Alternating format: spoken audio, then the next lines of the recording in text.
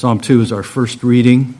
Psalm 2, a passage that we've read often as a corollary text as I've been preaching through the book of Revelation.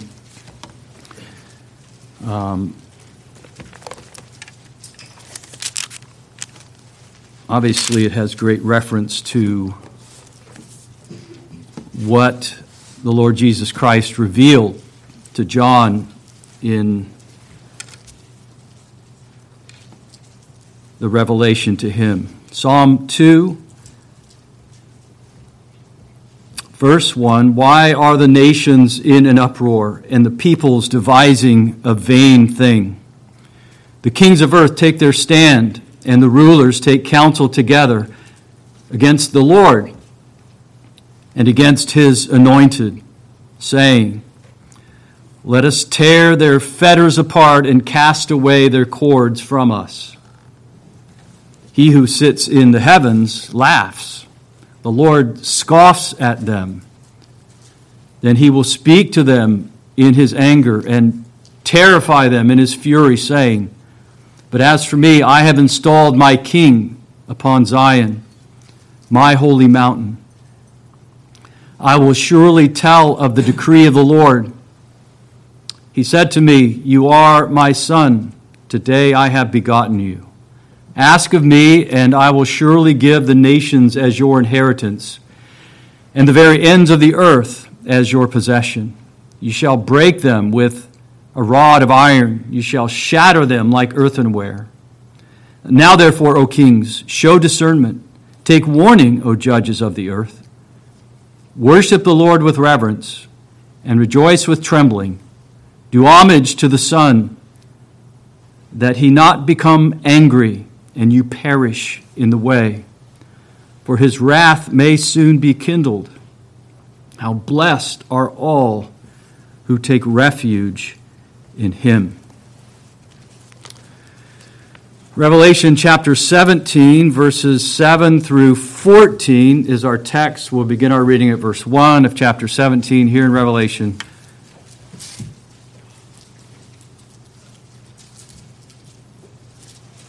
We are continuing to read God's inspired and inerrant word. Then one of the seven angels who had the seven bowls came and spoke to me, saying, Come here, and I will show you the judgment of the great harlot who sits on many waters, and with whom the kings of earth committed acts of immorality, and those who dwell on the land were made drunk with the wine of her immorality. And he carried me away in the spirit into a wilderness, and I saw a woman sitting on a scarlet beast, having blasphemous names, having 7 heads and 10 horns. The woman was clothed in purple and scarlet, and adorned with gold and precious stones and pearls, having in her hand a gold cup full of abominations and of the unclean things of her immorality. And on her forehead a name was written, A Mystery, Babylon the Great, the mother of harlots, and of the abominations of the earth. And I saw the woman drunk with the blood of the saints, and with the blood of the witnesses of Jesus. When I saw her, I wondered greatly. And the angel said to me, Why do you wonder?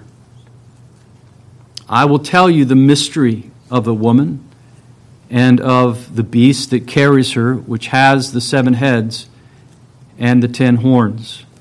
The beast that you saw was and is not, and is about to come up out of the abyss and go to destruction.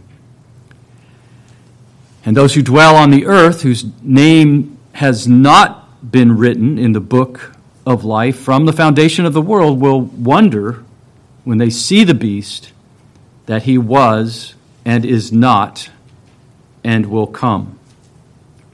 Here is the mind which has wisdom. The 7 heads are the 7 mountains on which the woman sits. And they are 7 kings. 5 have fallen, 1 is, the other has not yet come, and when he comes, he must remain a little while. The beast which was and is not, is himself also an 8th, and is one of the 7, and he goes to destruction. The 10 horns which you saw are 10 kings who have not yet received a kingdom, but they receive authority as kings with the beast for 1 hour. These have one purpose, and they give their power and authority to the beast. These will wage war against the Lamb, and the Lamb will conquer them, because he is Lord of lords and King of kings. And those who are with him are the called and chosen and faithful. The grass withers, the flower fades, but the word of our God stands forever. Amen. Amen. Be seated, please. And pray with me for God's blessing upon the preaching and hearing of his word. Our God, our great Father, we give thanks to you for your word. We thank you, O Lord, and 7 times a day we will praise you for your word. You've said, O God, that all Scripture is inspired by you, breathed out by you. We understand this to mean that the Holy Spirit, through the Holy Spirit, you have given us your very word in the Holy Scriptures. And you have taught us, O Lord, that all Scripture is profitable for teaching, for reproof, for correction, for training in righteousness. That believers in Christ may be adequate, equipped for every good work. We acknowledge, O God, that the book that we've been considering these past many months, the book of Revelation, is hard. It's hard to understand. We are often perplexed by its symbols, but at the same time, O God, you have told us, and we believe, that it's profitable for teaching and reproof and correction, that we may be adequate, equipped for every good work. So, our God, we pray that you would give us understanding and insight, that we might profit from it, and that we may be equipped for our calling. We ask in Jesus' name. Amen.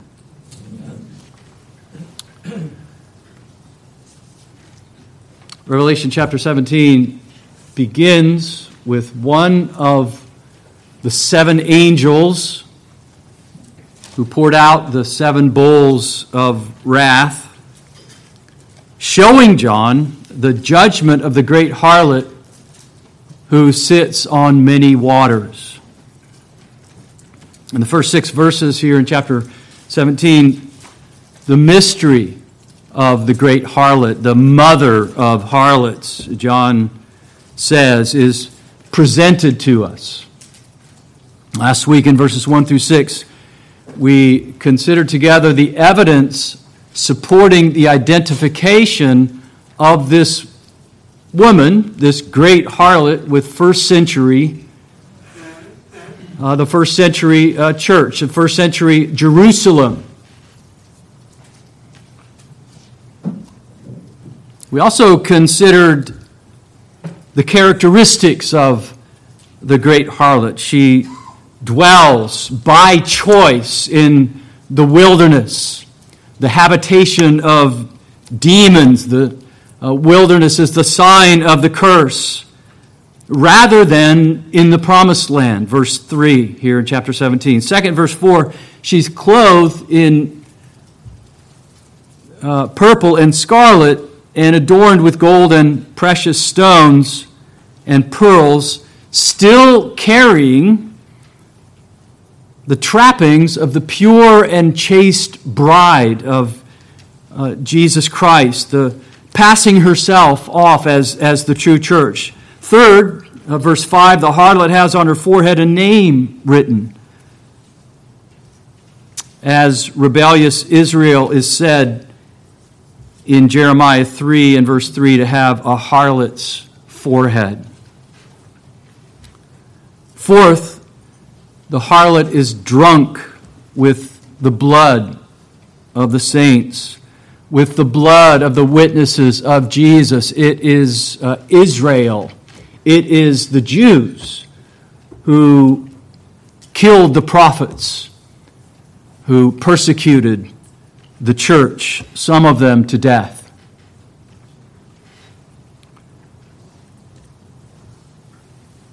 In chapter 17, verses 7 to 18, we have something that we don't often get in the book of Revelation. We get an interpretation of the symbols. We get an explanation. Now, granted, the angel explains these things in more symbols, but nevertheless, what we have here ought to help us, ought to underscore what we've said in these first 4 verses about the great harlot, and especially the scarlet beast on which she is sitting. We'll consider the first part of this explanation here in verses 7 to 18 today. Lord willing, we'll consider the second part in the remainder of the chapter next Lord's Day. As we look at verses 7 to 14, the angel's explanation has the doctrine of predestination written across the face of it.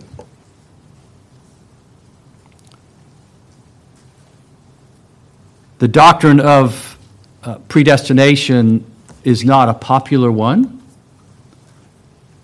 Sometimes even some of the greatest theologians in the world, the greatest theologians known to the church, have begun by hating the doctrine of predestination. Jonathan Edwards, arguably the greatest theologian America has ever produced, said that he hated predestination until he loved it because he found it embraced in the Scriptures. The late R.C. Sproul confessed in his book on the sovereignty of God that he hated the doctrine of predestination until he loved it because he found it expressed clearly, taught clearly in the Scriptures, and then embraced it. And we learn 2 things about the doctrine of predestination. It actually comprises the 2 parts of the doctrine of predestination. As I'll later say, we don't often think of the other part. We think of the one rather than the other. But in the first place, we learn here in the angel's explanation that God has predestined rebels to destruction. God has predestined rebels to destruction. Secondly, God has predestined his people to triumph with Christ. In the first place, the angel begins with those who are rebels against God. God has predestined these rebels to destruction, the angel says in his explanation. The beast was ordained for destruction. That's the essence of the angel's message concerning the beast. The angel begins his explanation by speaking about the beast, since the harlot's association with the beast is so integral to her character and to her destiny. Earlier in the context that we read in verse 3 here in chapter 17, John sees the harlot sitting on a harlot beast. Now, it's not immediately clear whether the scarlet beast refers to Satan, the great red dragon, or the sea beast, symbolizing the Roman Empire. I know last week I really focused on the second part, that the beast represents the Roman Empire here, but it's not entirely clear because as we've noted, the beast is full of blasphemous names, which fits the description of the sea beast, chapter 13, verse 1. That has blasphemous names written on, said is full of blasphemous names. So, in one sense, we can say that this scarlet beast is the Roman Empire. Corporately, that individually, it's the Emperor Nero, as we've said previously. But then remember that Satan, like the scarlet beast, is described as having 7 heads and 10 horns. Chapter 12 and verse 3. So it seems that what we have here in chapter 17 and verse 3 is a reference to Jerusalem's apostate alliance with Satan and the Roman Empire. Rome was the devil's political incarnation, if you will. And the two could certainly be considered together under one image of the scarlet beast. In other words, this is a composite beast comprising the attributes of both the Roman Empire and the devil. What the angel says of the beast here in verses 7 and 8 of our text today, that he has 7 heads and 10 horns and comes up from the abyss, is a reference to the devil himself. And so we're to understand the expression of verse 8, was and is not, and is about to come up out of the abyss and go to destruction, as an enigmatic picture of Satan. He's the king of the abyss. Chapter 9 and verse 11 of Revelation. And the beast that comes up out of the abyss to kill the 2 witnesses. Chapter 11, verse 7. It's also apparent that the vision has a person or an entity in view that is eventually destroyed by in which Satan manifests himself.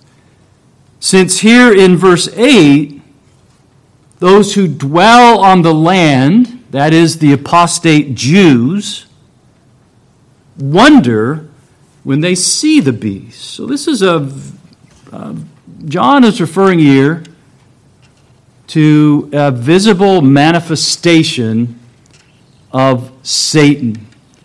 He's referring here to an agent of Satan, whether a person or an institution. The angel represents the beast as a parody of God. He's, in other words, children, he's mimicking the beast here. Because of God, in chapter 1 and verse 4, it said that he is and was and is to come. But of the beast, the angel says that he was and is not and will come. As to the specific person represented by the beast. One interpreter suggests Vespasian, who became Caesar after the chaos of the Emperor Nero's death. He writes, the beast was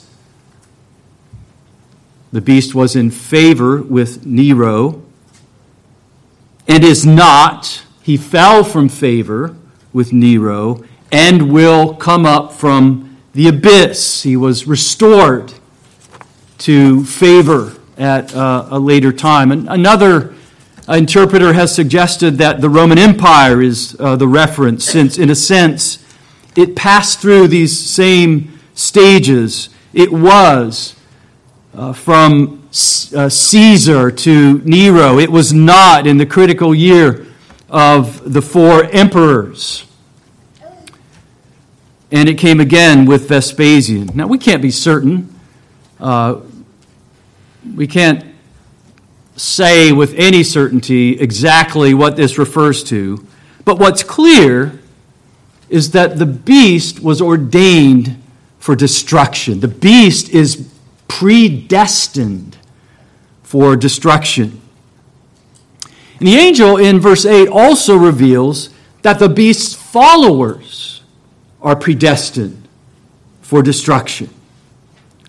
Those who dwell on the land, that is, among the Jews, the apostate Jews, whose name has not been written in the book of life from the foundation of the world, will wonder when they see the beast that he was and is not and will come.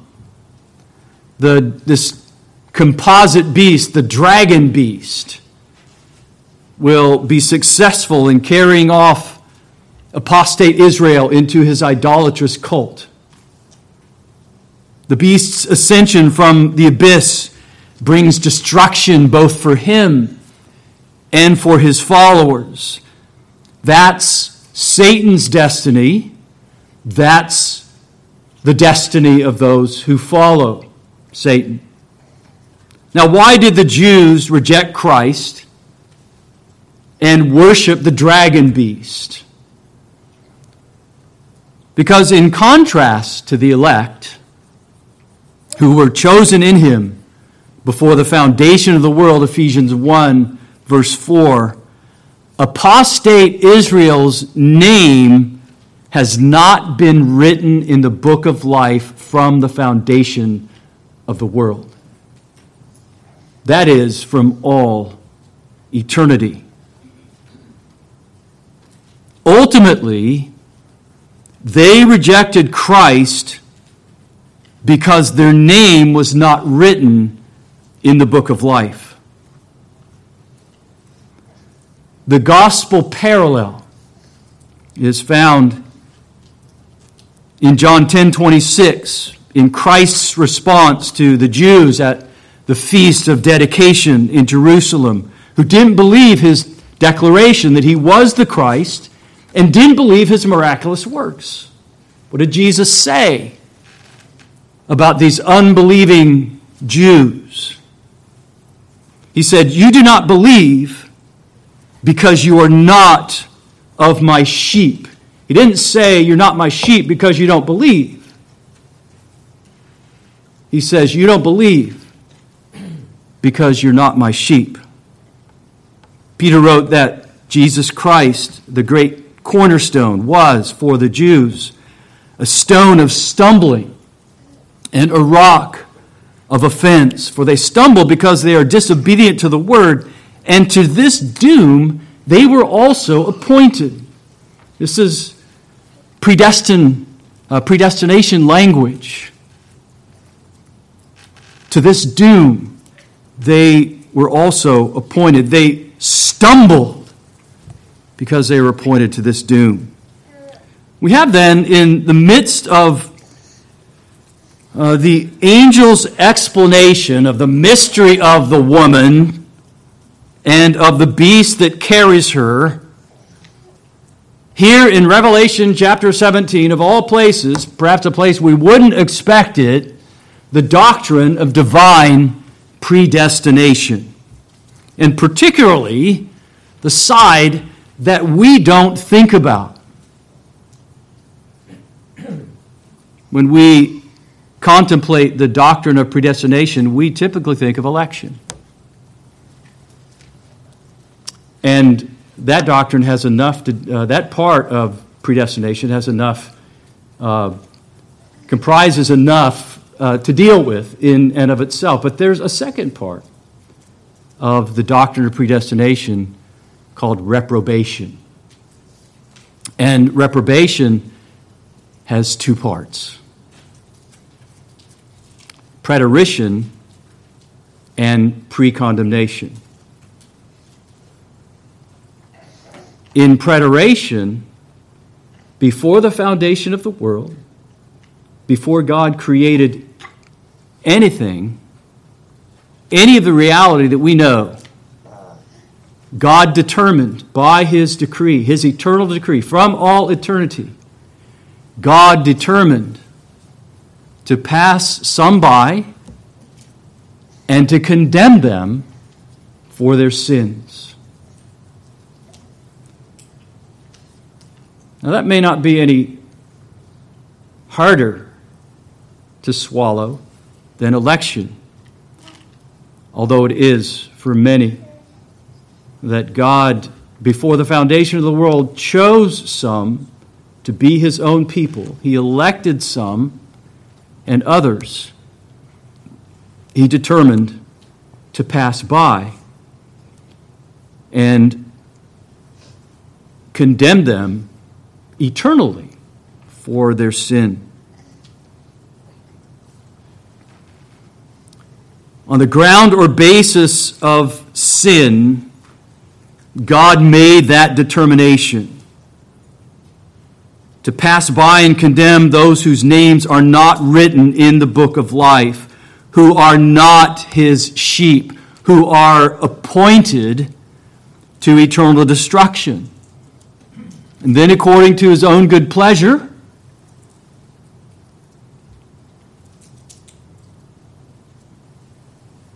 on the ground or the basis of His love, because their names are written in the book of life, because they are His sheep, and because they have been appointed to eternal life, God determined to elect some to everlasting bliss.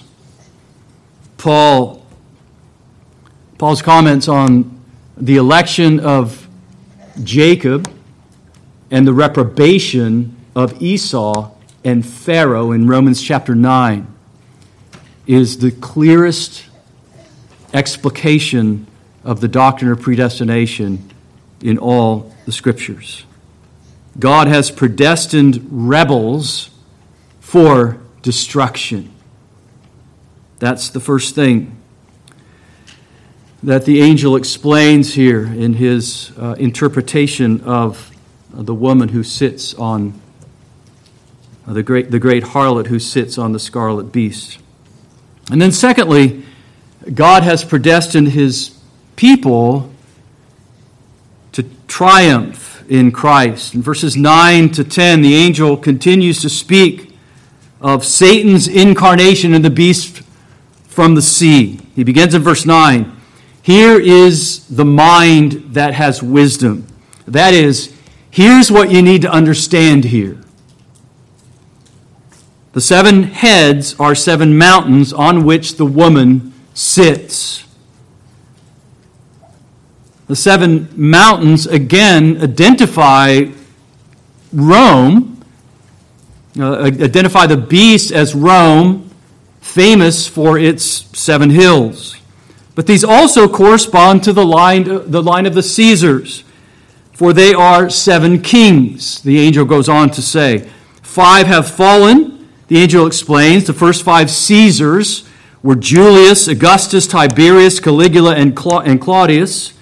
One is, the angel says, Nero, the 6th Caesar, and one was he was the one on the throne when John wrote the book of Revelation, and the other, the angel says, has not come. And when he comes, he must remain for a little while. Galba, the 7th Caesar, reign for less than 7 months in that year of the 4 Caesars. But the angel warns that the fall of this line of Caesars, often referred to as the Julio-Claudian dynasty, the first 5 Caesars, and the severe political chaos that accompanied it, mustn't be interpreted by the first century church to mean that was the end of their troubles. Because he reveals in verse 11 that the beast will become incarnated in other Caesars as well. The beast also symbolizes an 8th king, who yet is of the 7 kings, the 7 Caesars who were before him. In other words, the anti-Christian brutality of the succeeding 7 Caesars is going to survive and will mark this 8th Caesar as being of the same stripe as the 7 Caesars that preceded him. The vision to John warns Christians living in John's day that even though the empire will seem to disintegrate after the rule of the 7 kings, that persecution will live on through imperial Rome, that the church will continue to be persecuted, and yet the empire's comeback will not result in a victory for the beast. For the 8th Caesar goes to destruction. Verse 11 says. The angel proceeds to say in verse 12 that the 10 horns that John saw on the beast are 10 kings. These 10 kings are associated with the beast, adorning his head as crowns. And this is evident as well. Their association with the beast is evident in that they receive authority with the beast. That is, by virtue of their relationship with the beast, the rulers are subject to or allied with the Roman Empire. Some have understood this as the 10 Roman provinces because Rome had 10 provinces. They see these as the 10 horns, but this could be simply a symbol of the totality of those who are allied, who are subject to subject kings who aided Rome in her wars against Judaism and against Christianity. The burden of the text is to point to these kings who are represented by the 10 horns on the beast, with whom the harlot has committed harlotry as the instruments of her eventual destruction, as verses we'll see next week, Lord willing, in verses 16 and 17. The angel further explains in verses 13 and 14 that these kings have one purpose, that they join with the beast against Christ, persecuting the church throughout the provinces and subordinate kingdoms of the empire. They give their power and authority to the beast. They lend power to Satan on the land, on the earth. This has always been the ultimate goal of reprobate man's exercise of government. The attempt to dethrone God. This is nothing less than the playing out of what we read in Psalm 2 this morning. The kings of earth take their stand, and the rulers take counsel together against the Lord and his Christ. And you remember the warning given. This is Jehovah giving a warning to rebels, a warning to those who rebel against Christ, a warning to those who set themselves up against Christ and His church. Worship the Lord with reverence and rejoice with trembling. Kiss the Son, lest He become angry and you perish in the way, for His wrath may soon be kindled. How blessed are all who take refuge in Him. The angel's conclusion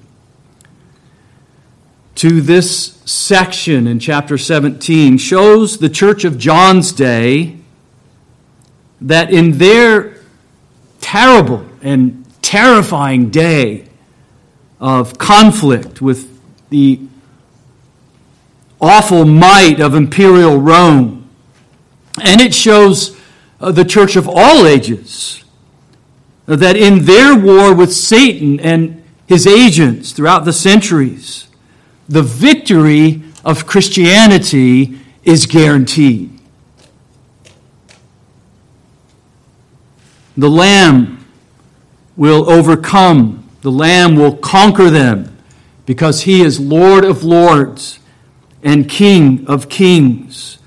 And those who are with Him are the called and chosen and faithful. God's elect stand with Him in this victory. God's elect participate with Him in this victory.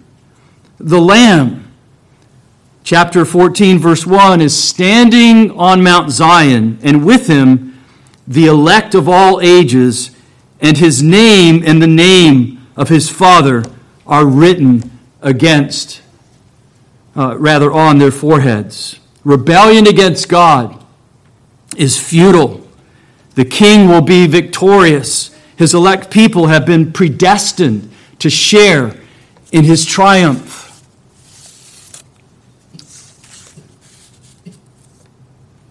We shouldn't hate the doctrine of predestination. We shouldn't despise what's clearly been revealed in the Scriptures. I maintain, as I have for many years, that you can't read the Bible and deny the doctrine of predestination. And you can't deny double predestination, as it's sometimes called, that God both elected some to eternal life and determined from all eternity to pass some by and condemn them on the basis of their sin. It's vital, dear Christian, that you understand this. And it's vital that you understand that the Bible presents an eschatology of victory. Remember, eschatology is that theological word that we use to describe primarily to the end times, but as well to the progression of things pertaining to salvation to the end of time, the progression of things pertaining to redemption to the end of time until the last day when all things are consummated in Christ. And the Bible presents an eschatology of victory. That is, the Bible doesn't present a pessimistic view of God's redemption of the church, those He has predestined to eternal life, as though He snatches them out of the jaws of defeat barely. Now, the Bible teaches, as Revelation 6:2 teaches, that Jesus rides forth on His white horse as He's portrayed in the first seal, chapter 6 and verse 2 here in Revelation. Throughout redemptive history, Jesus is riding forth on His white horse, conquering and to conquer. The called and chosen and faithful that John refers to here in verse 14 have been predestined to conquer with him. It's vital that you understand that there are two kinds of people in this world. Those who are predestined to eternal life and those who are predestined to eternal destruction.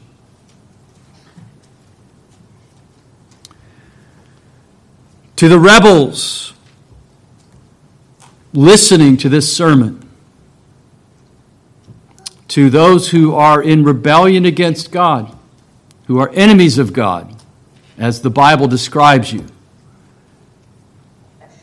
I say, if you are to escape eternal destruction, if you are to escape the destruction to which rebels against God and his Christ are predestined, you must be reconciled through faith in the Lord Jesus Christ. That's the way of escape, and that's the only way of escaping this eternal destruction. I am the way, the truth, and the life. Jesus says, no one comes to the Father but by me. He who hears my word and believes him who sent me has eternal life and does not come into judgment, but is passed out of death, that is, out of eternal death, into life. Faith in Jesus Christ is the way of escape, the way of escaping the eternal destruction that awaits all those who remain enemies of God in rebellion against the Lord and his Christ. To you who profess faith in the Lord Jesus Christ, I say, God calls you to strive to make your calling and election sure. Can you be sure that you're of God's elect?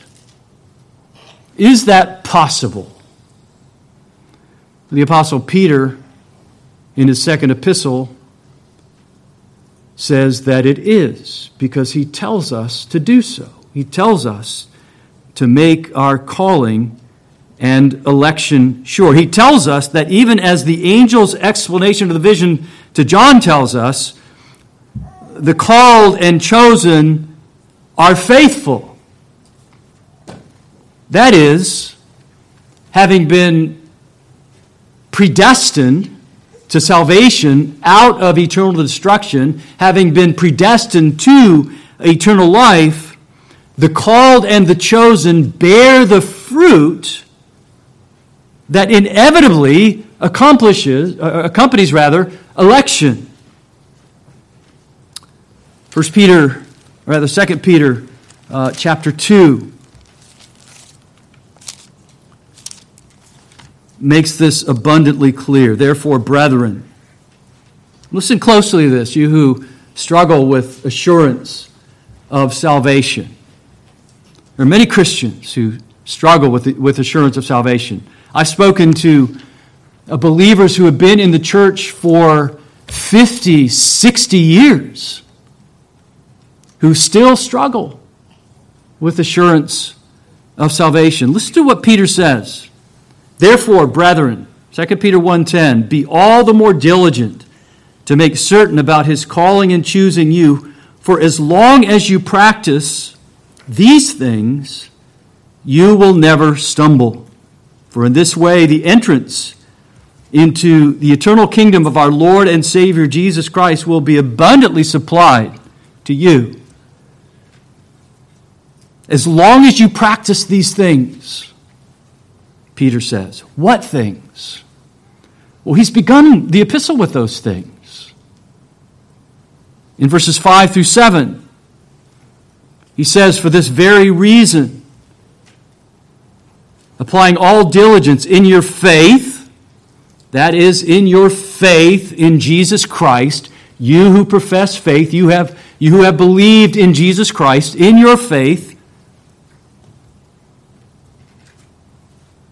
supply moral excellence, and in your moral excellence, knowledge, And in your knowledge, self-control. And in your self-control, perseverance. And in your perseverance, godliness. And in your godliness, kindness.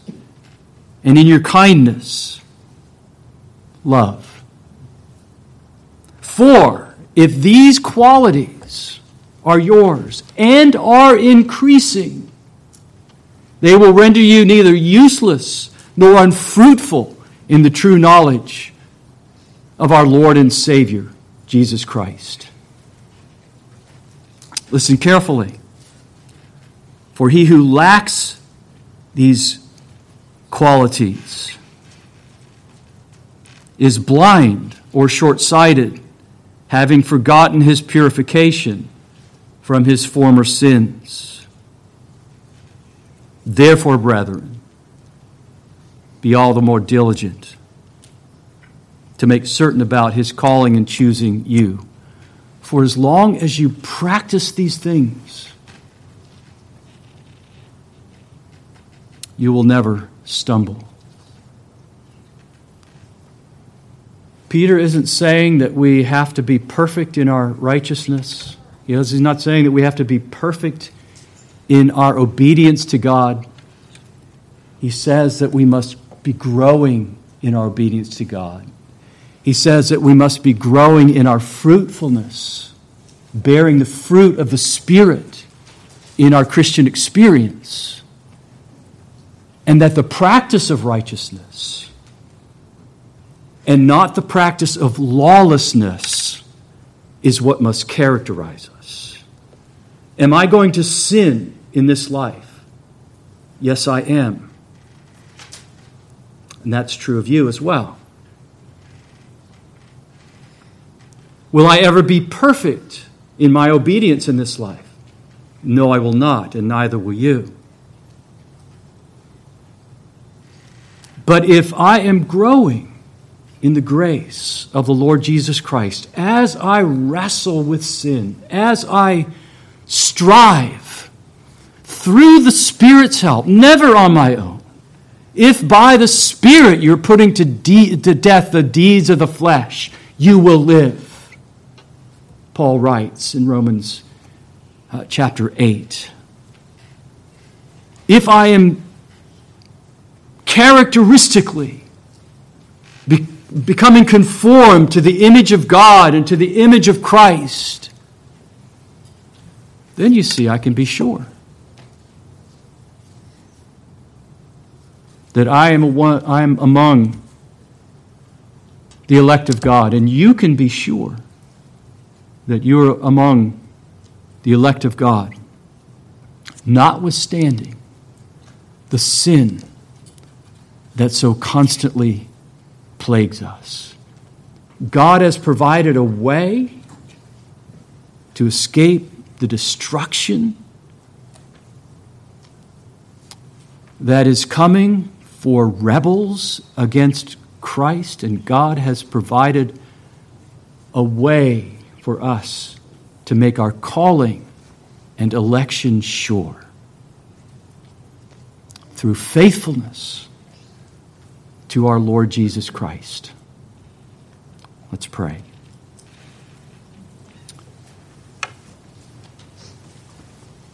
Our God and Father, we are humbled by the revelation that we have found in the midst of this angel's interpretation of the vision to John of the great harlot who sits on the scarlet beast. We are humbled, O Lord, by the idea that we can know certainly that you have called and chosen us, that you have elected us to eternal life, because the seed of Christ, the seed of righteousness, is growing in us, because we are learning to not to carry out the desires of the flesh, but to carry out the desires of the Spirit. And this is what we long for, O Lord. We long to see these manifestations of fruit in our lives and holiness before you.